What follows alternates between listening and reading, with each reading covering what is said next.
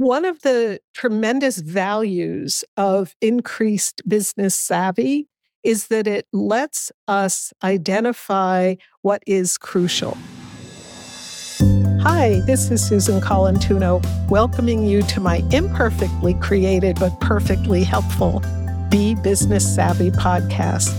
Here I deliver mindset advice, actionable tips, and strategies for creating a career that soars while feeling more at ease, energized, and confident. And I try to always do it in under 10 minutes.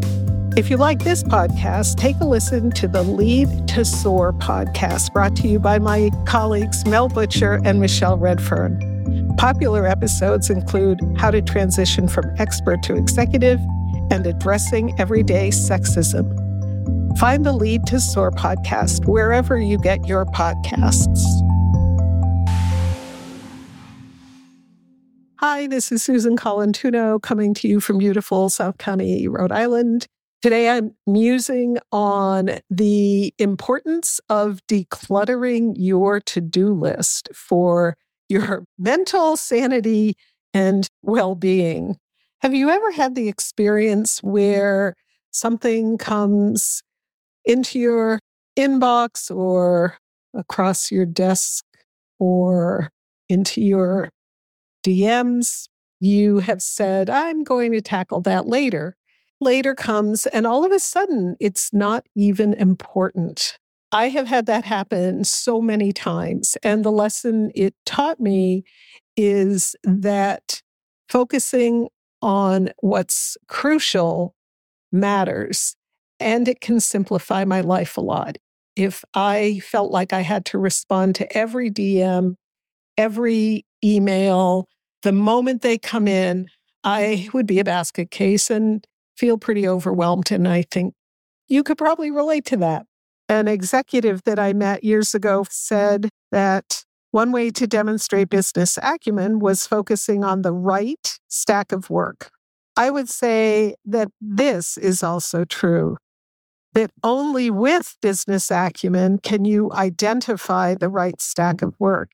So one of the tremendous values of increased business savvy is that it lets us identify what is crucial. I offer a really different perspective than all the normal advice about prioritizing.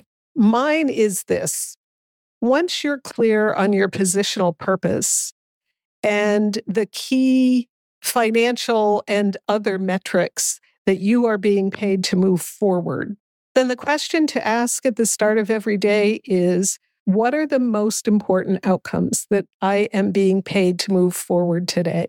Of course, then if you're working on your leadership, you can ask, who do I have to engage in order to move them forward?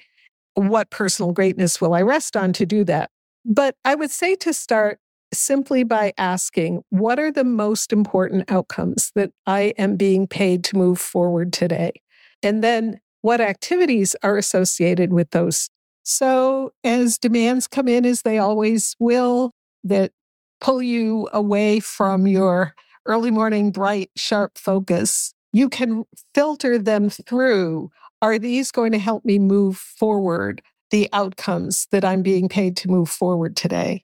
If so, then respond or make a plan to respond. And if not, let them wait. To summarize, let's go over the main points. The first is to know your positional purpose. The second is every morning, use your understanding of your positional purpose to identify the outcomes that you need to advance. The third is to use that understanding as a filter to judge whether the demands and pulls and tugs and interruptions that are coming at you really do need to be responded to in the moment, or whether they don't need to be responded to at all or responded to later. Now, if you are new to the podcast and you don't understand what I'm talking about when I talk about positional purpose or the outcomes that you need to move forward, you can use hashtags and search in the blog or in the podcast for positional purpose or for outcomes. Catch you next time. Do you like what you've heard? Then please hit the subscribe button so you'll be sure to get every episode. While you're at it, we'd love a quick rating and review. We read every one of them.